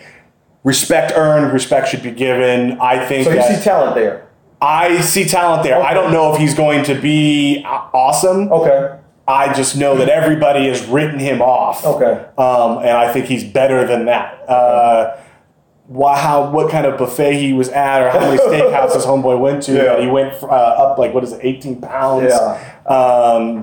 That was not the best advice. Right. But I do think that in a couple of weeks he'll get out there and get on the. And I think that he has the explosiveness to be a very interesting tool in Seattle once they figure it out. So I agree that Chubb is probably going to be the guy that we're talking about from the running backs towards the end of the year, but I throw out Rashad Penny just because to be different, and I do think that people have decided to write him off way too soon. Well, good thing about these podcasts, we can go back later and look at that. And I think that actually is a good segue. So we're talking about being written off, explosiveness. That's, in a lot of ways, describes Colin Kaep. So... Yeah, there you go. And I think now, shoing at it based on time frame, we'll probably come back to the Lakers and we can do a basketball show. We can end it with Cap if you want. Football. Yeah, cool. Keep the theme going. So something for the listeners to listen to for next time, a little teaser. But written off, explosive. We talked about Lamar Jackson, having a higher ceiling than Colin Kaepernick. This guy's been a really polarizing figure in the last year, 2 years. So the question for this is, do you think he's being blackballed? Mm-hmm. And will he play again? Okay. So you can go first. Let me start. But I'm sure this one will go back and forth a couple of times. Yeah, no problem. So I think any player that's in their rookie year has a higher ceiling than somebody who's longer in the league. But so he played 6 years already. But 6 years. That's why you draft kids young. Is because they always have a higher ceiling than people who are older. So let me say this. Yes, he's being blackballed unequivocally. By all teams? By all teams. And the court process is showing that as they're going through that. It hasn't got all the way to the end, but everything that you can read, find, or know basically says the exact same thing. Okay. I don't necessarily think that he is great. I do think he should play. I don't think he's going to play again. Okay. So he is being blackballed. I don't think he's going to play again. I think it's just too late at this point. He's been out too long. Yep. There's just too much drama. And a part of me, if I'm at this point in his career with this lawsuit going on, I don't want to play. Because all you do is reduce the damages portion of your claim against the NFL if you play. And so I imagine that his agent will be talking to the likes of Nike and other opportunities like that more so than he's going to be talking to teams about putting him in the field. So I'll start with that. Okay. I know we'll go back and forth. Yeah, we'll go back and forth. Yeah, it's okay. Number one, I don't think he really wants to play. I think he tried to build his brand as an NFL quarterback. Didn't work, so now he's building his brand through activism. Now, do I think he can play as a backup in the NFL? Yeah, I do. But the reason he's not in the NFL is because he's a distraction and he causes controversy, so nobody wants to deal with him, which I understand. Now, do I believe he's being blackballed? Yes and no. I believe he's being blackballed by some teams, but I would think there's other teams that just don't need him or just don't want him. So I think, yes, some teams are blackballing him, but to say the entire league, I don't know. Maybe you have to look at the court ruling or evidence or whatever to prove that. But I do think there is some collusion between some teams regarding Colin Kaepernick. Thirdly, I want to put, I don't see Kaepernick as a backup, though, because I don't see him doing backup duties. You know, the backup quarterbacks hold clipboards. They don't hold press conferences. They don't interview with anybody.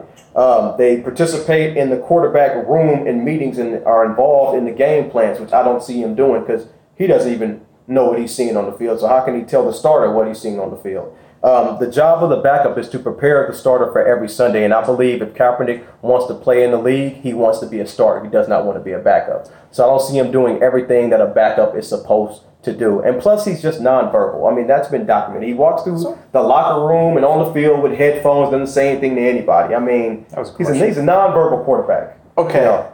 I need to break something down. You said two things that contradict with each other, so I'm going to start with that. Yep. You said that you don't want your backup quarterback doing interviews and being on shows. That's talking. And the one thing that we could both, I think, agree on is that since this whole controversy, I don't even really think it's controversy. I think it's an incontrovertible fact that he has acknowledged. But since this whole thing has started, he has not been incredibly vocal, and that has actually been something you've pointed out. Clarify that. But you're pointed out in the past as why you didn't like him as far as his role in all of that. On the other side, I do think that when he kind of got into this, he did want to be a starting quarterback. I do think that as time went on, a couple years in, he would have been happy to have been a backup quarterback, and I think that there are players in the league that would have benefited from his experience. I don't think he wants to play at all. I agree with you right now. Like I said earlier, I think that would hurt him more than help him at this point. But I think that Colin Kaepernick I respect what he has done. I think he was a solid quarterback back then. I think that when all of this started, he was better than some starters, and plenty of players have said that. Plenty of coaches had said that, and then immediately decided not to hire him. Go figure. But I think the time has passed. I do think he's blackballed. I would agree that there are some teams that don't need him, but I don't think that means that there isn't collusion against him because they just get to use the excuse, I have Tom Brady, so I don't need to think about my backup quarterback. I'm going to go take some rookie in the draft and pay him a little bit of money and then trade him to the 49ers and make him a highest paid quarterback. Yes, it does, because he's blackballed by the league. The people who have the excuse of having a great quarterback get to use that excuse to say, I'm not part of this conversation. But you know full well if Tom Brady, if New England didn't have any teams, they're not bringing Colin Kaepernick in. Their excuse that they're not bringing him in is that they have him. They don't want to have anything to do with him. So yes, they are part of the conclusion. They just have the advantage of having an excuse, which is, I already got the greatest. I just don't think Kaepernick fits all 32 teams. I don't think it doesn't matter. We're not talking about whether he fits it or not. We're talking about whether a team would deal with him. Oh, I don't know about dealing with him. And on that part, they're colluding. They're like, we will not, as the NFL organization, all the teams that are underneath under that organization have said, we are not going to hire Colin Kaepernick. Some teams, like Denver absolutely could use him on a team if he played at the same school from years ago, right? They just got over to Paxton Lynch. They tried to get him. He didn't want it. The deal. And remember this. Clarify the story. And that their excuse is we already tried that and it didn't work. And what they did was they offered him to trade when he was with the 49ers and then take 75% of his contract and throw it out the window. And at that time, he didn't know what the future held for him. He didn't realize he would never be in there. They did offer him a contract, though. That's true, though. You're right. They offered him a contract then, and they're now able to use that excuse now that they're part of the league. Yeah. So it's a lot of excuses that they're able to use. That's an excuse. I get that. But anyways, that's my point on that. I think for the most part we're agreeing here, which is completely surprising to me. No, we're not. No, we are. Because you said he's blackballed by the entire league. I don't believe that. I don't believe the entire league. But you agree with the premise that there's no team that wants to deal with them, which is collusion. Oh, yeah, right. No team. I wouldn't say that. I would say if I'm the a definition of collusion says that you can whether you agree with it. Definition all the words. Definition of collusion. You have to actually get together with everybody and say we're not dealing with this guy. I can be part of my. Say like I'm the Pittsburgh Steelers. I don't have to get with everybody else and say I don't want him. I can just say myself I don't want him. But you're defining collusion wrong. And so if you use a definition that requires 100% of people to say something outwardly. We have plenty of conversations where we collude without saying anything at all. We just know that we're not going to deal with certain things. I see you look something up. Go for it. Now here's the definition. Secret or illegal cooperation or conspiracy, especially in order to cheat or deceive others. Okay. Illegal cooperation or conspiracy, especially between ostensible opponents in a lawsuit. So where's the 100% necessary? It just needs to be illegal and it needs to be cooperation. So it needs to be illegal with the one team? No, there are multiple teams. Okay, but what if, let's just say, so... You just gave the definition, you just have to use that. Okay, so you're saying it could be collusion if it's 10 teams. Yes, absolutely. Okay, all right. That I believe is happening if it's a few teams. I don't think it's every team, though. I think any team that would think to talk about him knows the league is not okay with it. Okay. And knows that they would not do it. Okay, because my definition. Well, I would say my definition. It is your definition because we heard that. I just looked this up, but what I was thinking is that everybody was thinking that every single team in the league was colluded against Colin Kaepernick, and I just don't think every team in the league cares about Colin Kaepernick like that or even consider him. No, maybe half the teams. And this is why he's going to win in court. Yeah, okay. Collusion is if he were on the market and you needed a quarterback of his caliber, his talent, would you talk to him? And the answer in most of these teams' cases is no. Okay. And it's not because he wouldn't fit or anything like that. It's because they know the league will not allow for it or respect it or will penalize him. And that'll be collusion. And that's collusion. And if it's actually proven, I actually want the NFL to come out and admit it. I don't want this backdoor secret deal. No. You don't think it'll happen? They're going to settle. So here's what I think is going to happen. I don't like that, but go ahead. Here's what I think is going to happen. They're going to wait until they lose in court first. And because you want to draw out the process, you're going to wait till he's going to get an astronomical number for the punitive damages and a pretty sizable number for the direct loss damages. Okay. And then they're going to go and they're going to try and redo the case and appeal it. And that is when you're going to see some type of a settlement, because at that point in time, the direct losses will be established. The fact that they're going to lose is going to be established. What they're going to try and do is pay that money out and get out of as much of the punitive damages as they can by buying it and saying, you don't have to go through the process. You never know what can happen with a jury. It might be an XYZ district as opposed to another district. So I think that's how this plays out. But I'm pretty certain it plays out with him getting a victory. I'm reasonably certain at no point in time is the NFL going to come out and go, my bad. And they don't do that with concussions. They don't. Yeah, they don't. True. They haven't done that when they've been dead to rights. Yeah. Okay. The courts will find, I think, decisively that collusion has been proven. Okay. That I can agree with. But do you think if he was Cam Newton and did this, he would still he wouldn't be in the league? Because I blame some of this on Colin Kaepernick for not evolving as a quarterback. And when we have this conversation, I bring up 2 examples. He didn't evolve as a quarterback. He did not get better. I have his stats right here. Wait, I give you 2 examples. Yeah. I don't think a controversy at this level has anything to do with the talent. I think it's bigger than that. Maud Abdul-Rauf, Jim Jackson, right? Was an outstanding player. Chris Jackson, excuse me. Was an outstanding basketball player. And when he had his controversy, it was a wrap. Yeah, his blackball. He was, thank you. He wasn't the only one. Craig Hodges was too, because this was views too. But yeah, you're right. Exactly. Both of them were views. And we're speaking of basketball players for anybody who's unaware. Right. And both of their views were at such a level that the fact that they were talented meant nothing to everybody, and they went to Europe. They did not get opportunities. Sorry, they were good enough. They were good enough to play, but they weren't Hall of Fame talent. We're not talking about Hall of Fame. Is Colin Kaepernick the first NFL player talent enough to play in the league? Is Cam Newton a Hall of Famer? Because you just used the example of this with Cam Newton. No, but he's very talented right now. And as were Chris Jackson and Craig Hodges. Chris Jackson. They were talented enough to play in the league. They were a 20-point score, man. I don't. Yeah, no, I get. I don't think he was all-star level. Does it have to be all-star level? Neither was Colin Kaepernick. But it's like I said. Is Colin Kaepernick the first NFL player talented enough to play in the league, but not in the league? There's a whole litany of players. Des Bryant is one of those players. Jeff George is one of those players.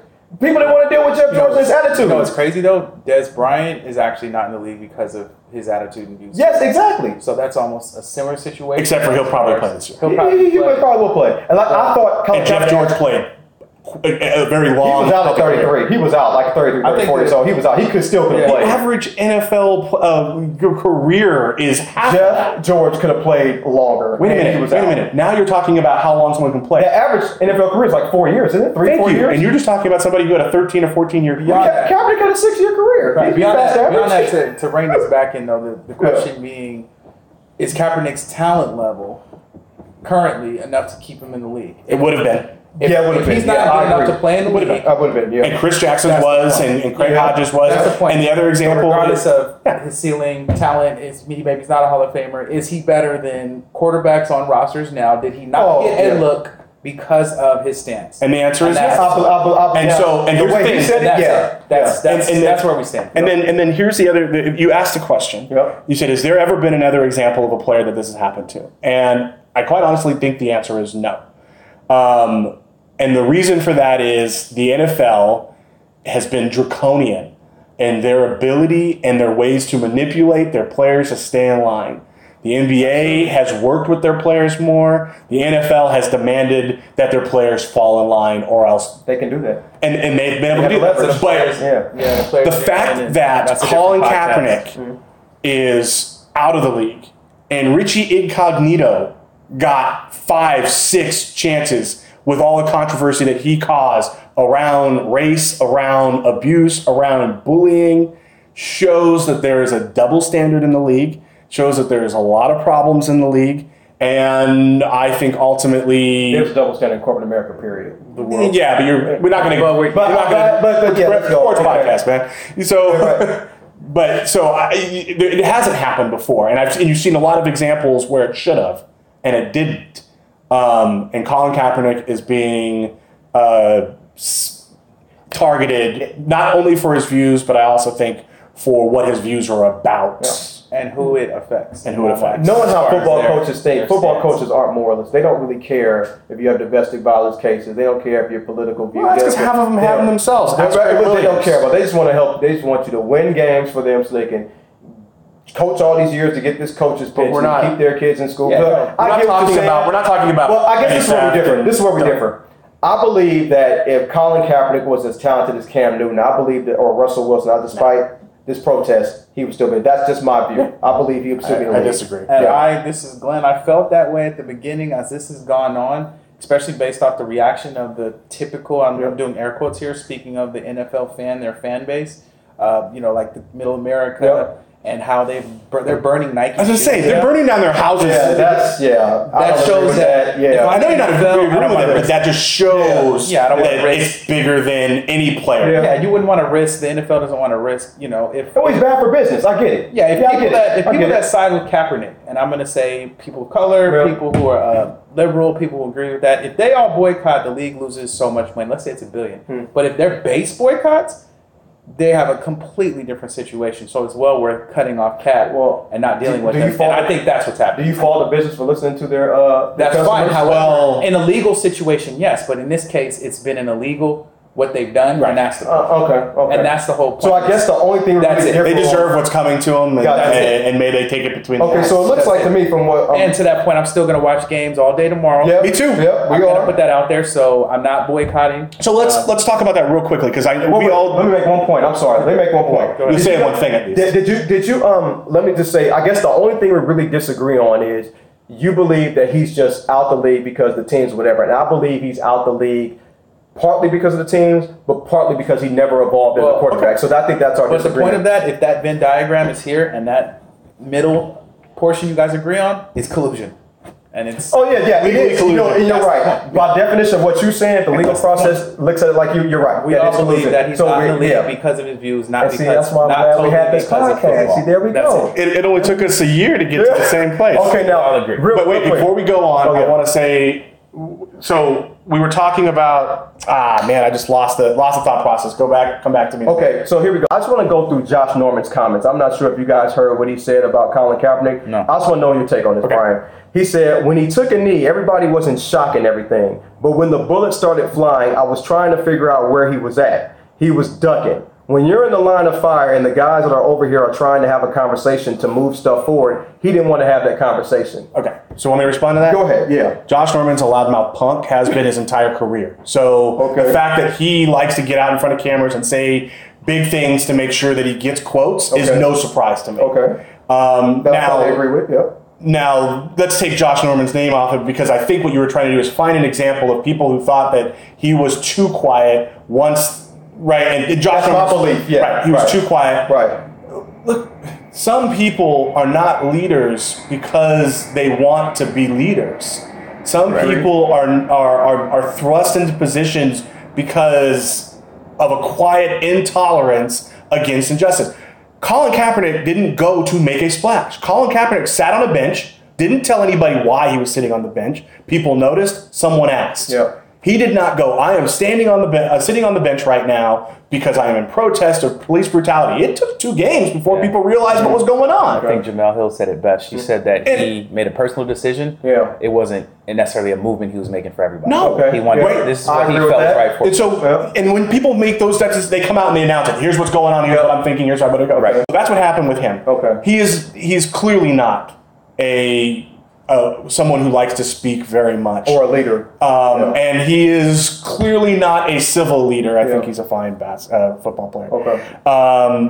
And so as time went on, I think that the world put him in this uncomfortable situation where he was expected to then change who he was based off of a personal decision that he made. I make plenty of personal decisions that I keep quiet about, and someone will call me on them, and then I have to go and defend them. But that doesn't mean that I wanted to lead in that direction. So let me say that. Yeah. So I have a question about that. Go ahead. And so that was it. And I'll use the example of Rosa Parks, right? We all talk a lot about her and her place in history. Yep. She made a personal decision. She did not go on in front of a whole bunch of mics and say, I have decided that no more will I sit on the back of a bus. Sis was tired too. She was just like, she got on the bus one day, made a personal decision, and then did not say anything. Yeah. And did not say anything. Yeah, she was thrust into there were other people who spoke for him. Yeah. It's not a difference between football, but I'm saying people get thrust into positions based on making personal decisions. Okay. And then people have an expectation of them that is unreasonable.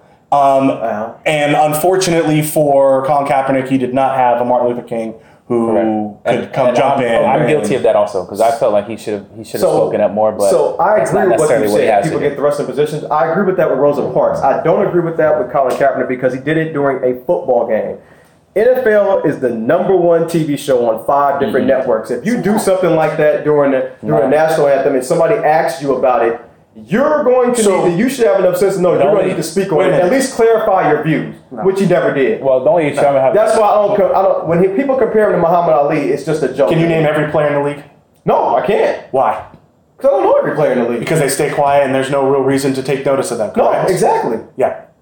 Colin Kaepernick did not go and make a decision because he wanted people to take notice of him. He made a decision because he felt uncomfortable standing for a flag which he didn't feel represented. That's what he said that. Yeah. He said that. Yeah. So if you said that, you're going to have to defend that statement. And no, he didn't say that. He didn't come out and say, this is why I'm doing this. When they asked him later, right? So someone went over and then he stated that. And then people seem to forget, they always say it's disrespecting the flag and our military, which is just crap. Yeah, we could do another podcast on that. I'll just simply say that people seem to forget that a Green Beret, it was the person who created the protest. Because they kneeled next to him. Because he wanted to make sure that it was done in a respectful way. He talked to one guy. And he was still military, though.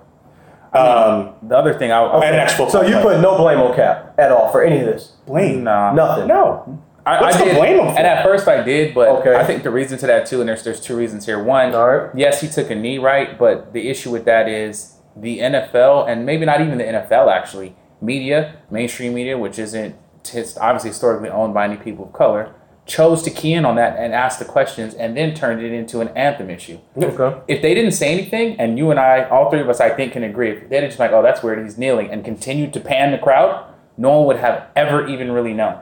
People in the crowd, in the stands, maybe, but if we're going to be honest, we've all been to sporting events. I do not even look at the players. I'm getting a beer. I'm walking around. I'm taking a piss. More importantly, we're only 10 to 15 years into when the national anthem was sung. The military signed. They actually give the NFL money. Yeah, they actually gave. And it's a sign of patriotism for some. Well, that's how they overtook baseball as #1 sport in the league. And that is fine. It was a great marketing strategy. Great business, right. But I'm not required. Look at another good example. Look at Team USA, the Dream Team.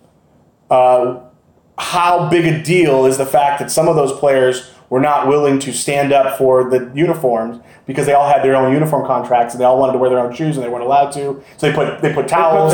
It was silent. People knew what was going on. Nobody asked about it. Nobody made a big deal about it. That was a shoot deal. And it wasn't. It was because it was a corporate thing, and it wasn't a racial powder keg. So it got by a lot quieter. Right.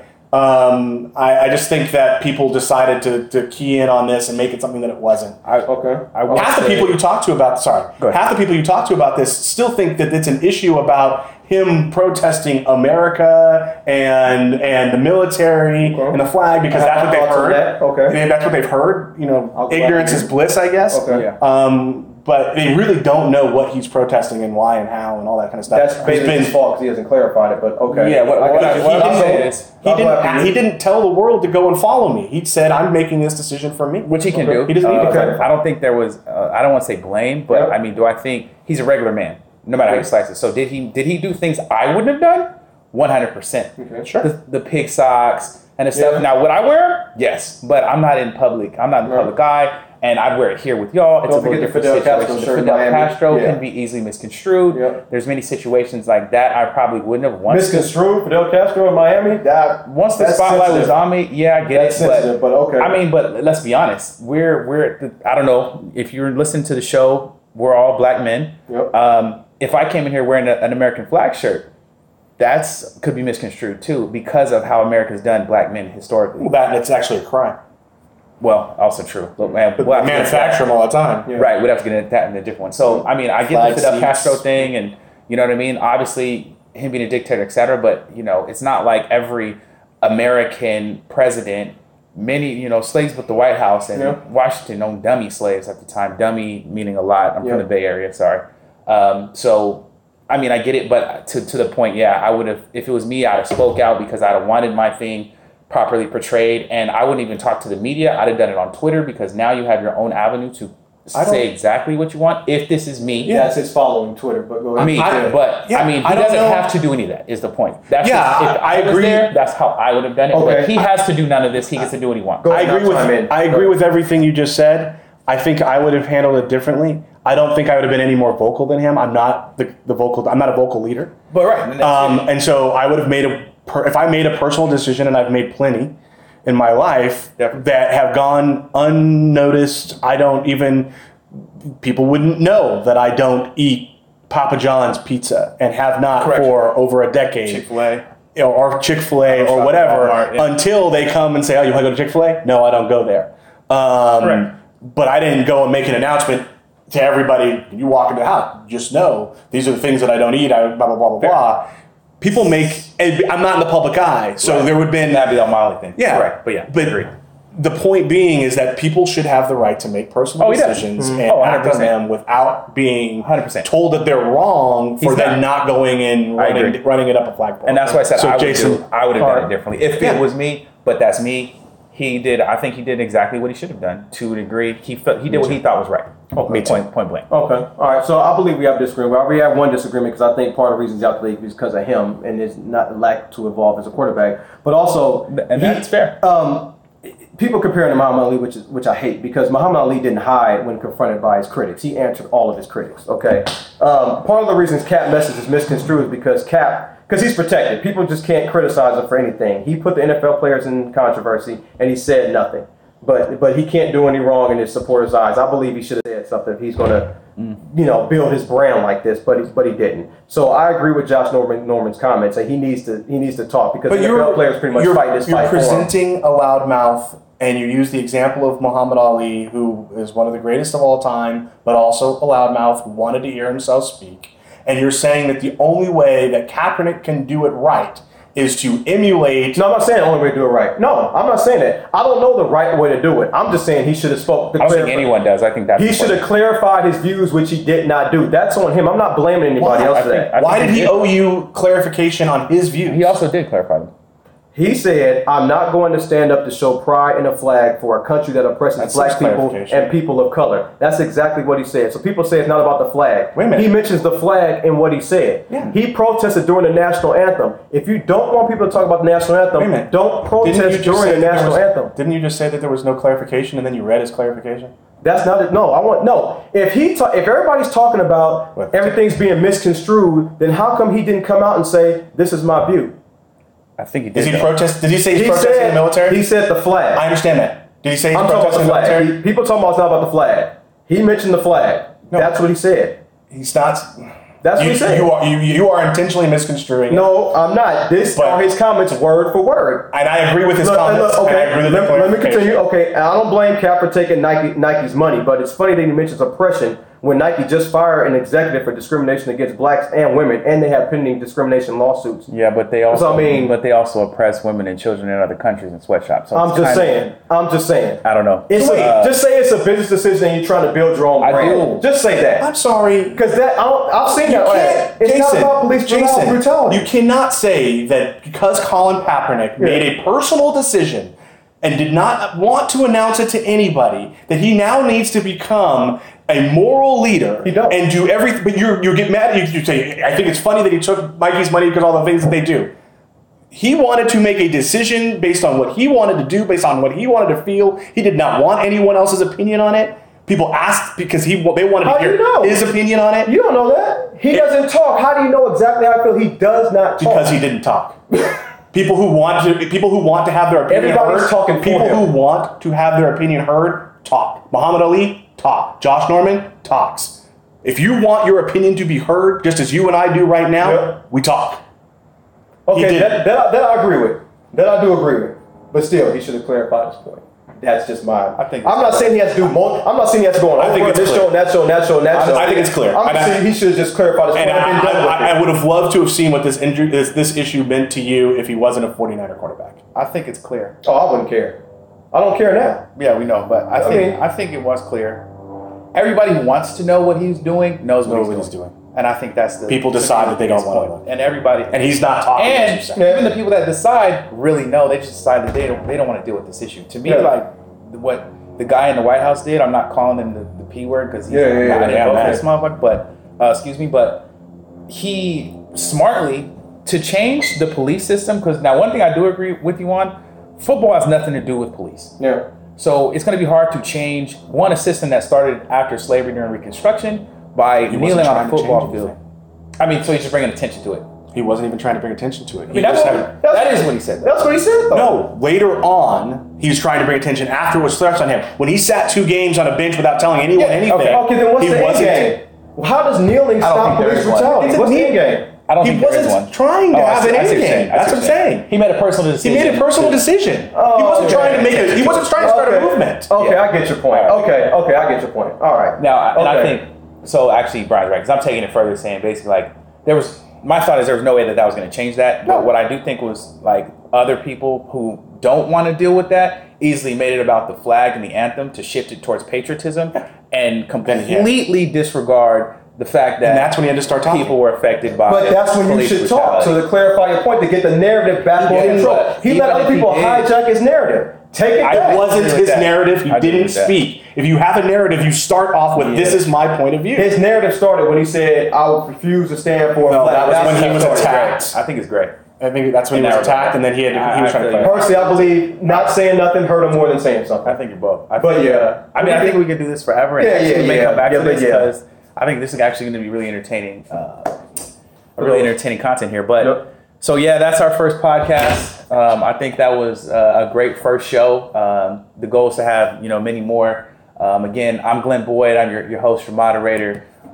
Jason Cooper, Brian Morey. Do you guys have any parting words for the people? Thanks for tuning in. Yep, it was fun. Hopefully you enjoyed Always it. a pleasure. Love to my family, my friends, and we appreciate maybe you should say we're all cousins so they don't think we hate each other. Yeah, far from true. Yeah, this is family here. So we just been talking about this. We have a group chat we keep, and we've talked about this for a lot of times and kind of want to get it out there and also just start a conversation also amongst our people to get their thoughts. Not saying that we're going to agree, not saying we're going to even respond, honestly, especially me, because y'all know it's not my job. But I just we want to do this because it would be fun to do. And it's, first weekend of football and it's what we do. So we thank you all. And that's it for that first episode. Y'all take care. God bless you. Good night. Holla.